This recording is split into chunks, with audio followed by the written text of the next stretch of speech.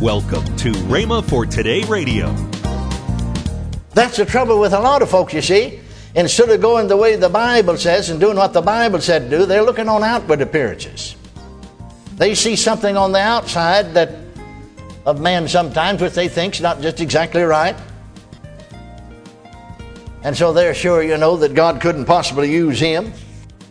Welcome to Rhema for Today with Ken and Lynette Hagin. Today you'll hear more from Kenneth E. Hagin on his teaching In Him on Rhema for Today Radio. Also, later in today's program, I'll tell you about this month's special radio offer. Right now, let's join Kenneth E. Hagin for today's message. Jesus! Jesus! 4 times.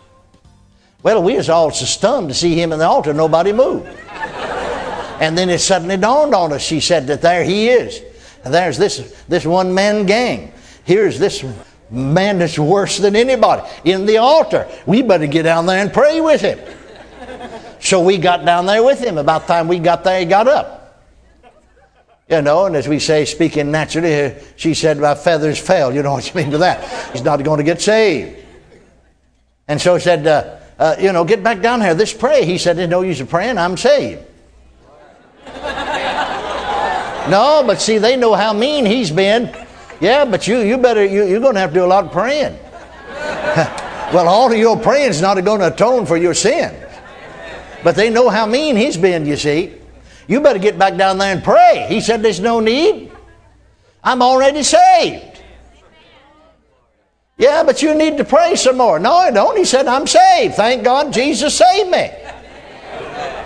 He said, I don't know. I can't read, but I just heard you preaching. Said, you said, whosoever call on the name of the Lord will be saved. Said, didn't you hear me? I called on him 4 times. Amen. He believed it. Didn't you hear me? He said, I called on him 4 times. You said, whoever call on the name of the Lord will be saved. Miss Missionary said, didn't even believe my own preaching. That's so too many times. And here he was. This pastor said one of the greatest workers there ever, just on fire. He'd won any number of alcoholics to the Lord, because he's an alcoholic himself. He'd won more people to the Lord than all the rest of the church put together. Amen. Praise God. Hallelujah. So the Lord, back to my story now. You remember, don't you? The Lord said, the trouble with you is you don't believe your own preaching. Well, I said, Lord, you've hit me a low blow. You know I believe the word. Sure, I believe it. I preach the word and I believe it. He said, no, you don't. He said, every now and then you'll quote. I've already quoted here. Where I said in my word, I, even I am he that brought out thy transgressions, and I'll not remember thine iniquities. He said, now you talk about that fellow, you saw him. You don't know why he went into the building. Have no knowledge of it whatsoever. And you just drove on by and imagined he's in there, to do something wrong. And he didn't go in there to do anything wrong anyway. And when he saw, that he's in this environment, said, Lord, I don't have any business here, forgive me, and turned around and walked out. He said, I didn't remember that he did anything wrong. And then you said, that's the reason I could use him. Can you see that? But he said, now this lady you was talking about, why didn't I use her? He said, sure, she's been in church from the outside faithful all of these years. But you can't see into her heart, and you didn't know that for the past 40 years, that she's been in rebellion toward me. You see, the Lord does not look at outward appearance. We do so many times. We ought to know that from the story of the Old Testament. Don't you remember Samuel? God sent him down there to anoint one of Jesse's boys to be king of Israel. You remember that? And here's the prophet of God, the man of God. And so he got down there, and the Lord sent me down here to anoint one of the boys to be king in Saul's stead, for God's rejected Saul. And so they ran the oldest boy out first, Eliab. Here he came, and he was of a beautiful countenance and a fine physique. And even the man of God thought, surely this must be the Lord's anointed. I mean, he must have had such a stately stature about him. The Lord said, no, he's not the one. Said, I don't look on the outward appearance, I look on the heart. Amen. Amen. I said, amen. Amen. And so, that's the trouble with a lot of folks, you see. instead of going the way the Bible says and doing what the Bible said to do, they're looking on outward appearances. They see something on the outside that of man sometimes which they think's not just exactly right. And so they're sure, that God couldn't possibly use him. But sometimes, notice what Jesus said in Matthew 23:27 about those Jesus spoke of concerning the outside. Said, "Woe unto you, scribes and Pharisees, hypocrites! For you are likened unto whitened sepulchres, which indeed appear beautiful outward, but are within full of dead men's bones." You see, you can't see. That's what the Lord said to me about that dear woman. Seemed to be such a wonderful and faithful Christian. He said that woman has been rebellious in her spirit for over 40 years. I see that rebellion. He said it comes up before me dark and black and mean and ugly. But yet you see all the saints look at the outside and brag on, say, "Isn't that wonderful? What a marvelous saint she is. What a marvelous Christian she is." But it's entirely possible for folks on the outside to be beautiful, and on the inside, as Jesus said, to be like dead men's bones. Did you ever stop to think about it? Those Pharisees were really you would say, the best. They were the strictest sect of the Jewish religion. They lived the best lives. Amen? That's why the Bible said in Matthew 7:1, "Judge not that you be not judged." Because you can't judge really spiritual judgment. Amen? We cannot judge, in other words, righteous judgment. It's impossible. Amen. Now you see, the minister that I referred to there in Chicago understood this when he said to the redeemed alcoholic, "In the sight of God,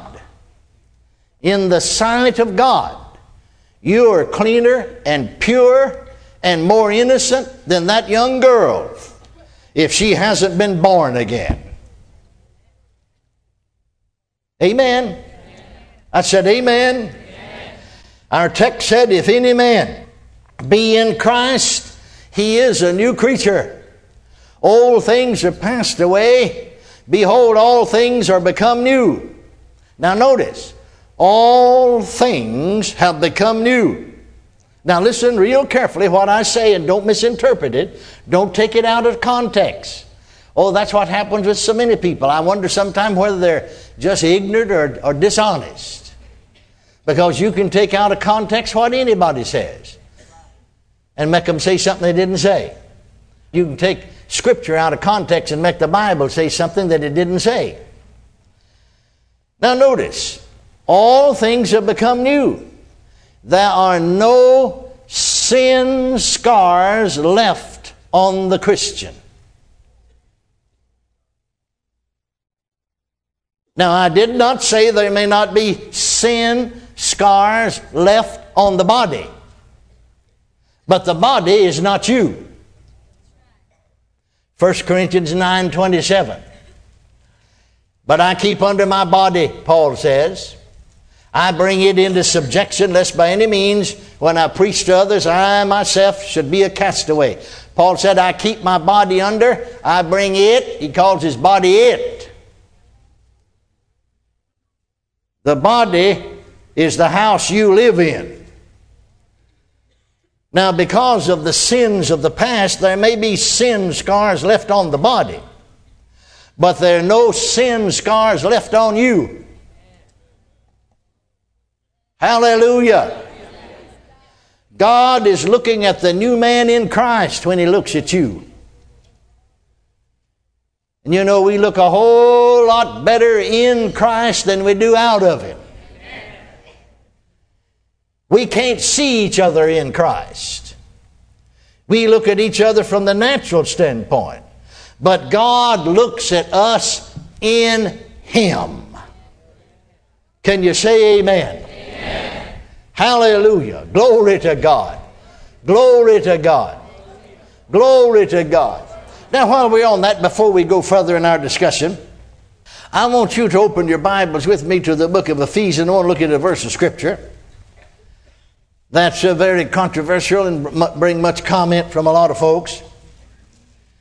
Where God said, writing through the Apostle Paul to the church at Ephesus, in the 25th and 26th verses, he said, husbands, love your wives, even as Christ also loved the church and gave himself for it. Now notice, Christ also loved the church and gave himself for it, that he, that is Christ, might sanctify and cleanse it with the washing of water by the word, that he, Christ, Jesus, might present it to himself a glorious church, not having spot or wrinkle or any such thing, but that it should be holy and without blemish. Now, without reading that in context, take the 27th verse. Said, see, this church should be without spot. I'm looking, I can see a lot of spots. And it should be without wrinkle, and I can see that you're full of wrinkles. And that it should be holy and without blemish. And I can sure see that you're not holy, and I can sure see a lot of blemishes about you. For one thing, your nose is too big. But now wait just a minute. That's not what it's talking about at all. You're looking at it from the natural standpoint. We're not ready for the coming of Jesus. Folks say we're going to have to clean up. Well, if you could have cleaned up, you could have saved yourself. No, notice, it's Jesus that's going to do it. Amen. Not you.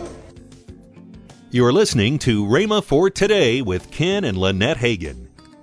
Now, let's join Ken and Lynette Hagin.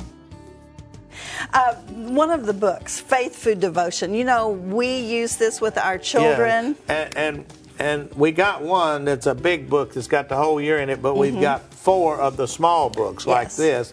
And this one for the winter, and it starts off with December 1. Okay. It starts out, and then it goes to January, for February. Yeah, that's right. You know, for the winter. For the winter months. That's so right. It's all in there. It goes through February, and then the March, the next one starts with March. That's right. And that's the way they're broken up.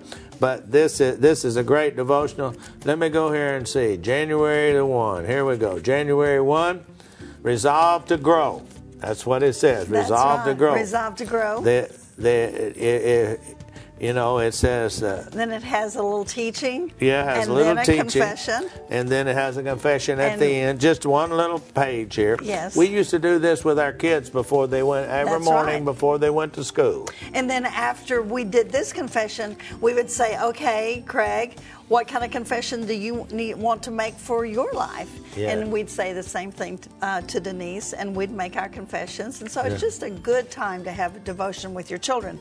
Okay, hurriedly going along, my Success CD. Yes, it's got that's a great one. That's right. On success. And it's got background music that's upbeat, and it has 4 songs on it. Okay. And then your CD, A Place Called There. It's a wonderful, it's a great wonderful CD. And your dad's book, Following God's Plan for Your Life. Yes. Hey, all of that is actually $18.95. It actually should be $36.90, and you're getting it 50% off, $17.95. That's all right. Hallelujah. Well, honey, you can go order it at rhema.org. That's right. You can order it at rhema.org. Call toll-free 1-888-FAITH-99. Again, call toll-free 1-888-FAITH-99. You can also order online at rhema.org. That's RHEMA.org, rhema.org. Or if you prefer to write Kenneth Hagin Ministries, our address is P.O. Box 50126, Tulsa, Oklahoma, 74150. We always love to hear from our listeners, so write in or email us today and become a part of Rhema for Today. Tomorrow on Rhema for Today, we'll continue Kenneth E. Hagin's life-changing series. That's tomorrow on Rhema for Today with Ken and Lynette Hagin.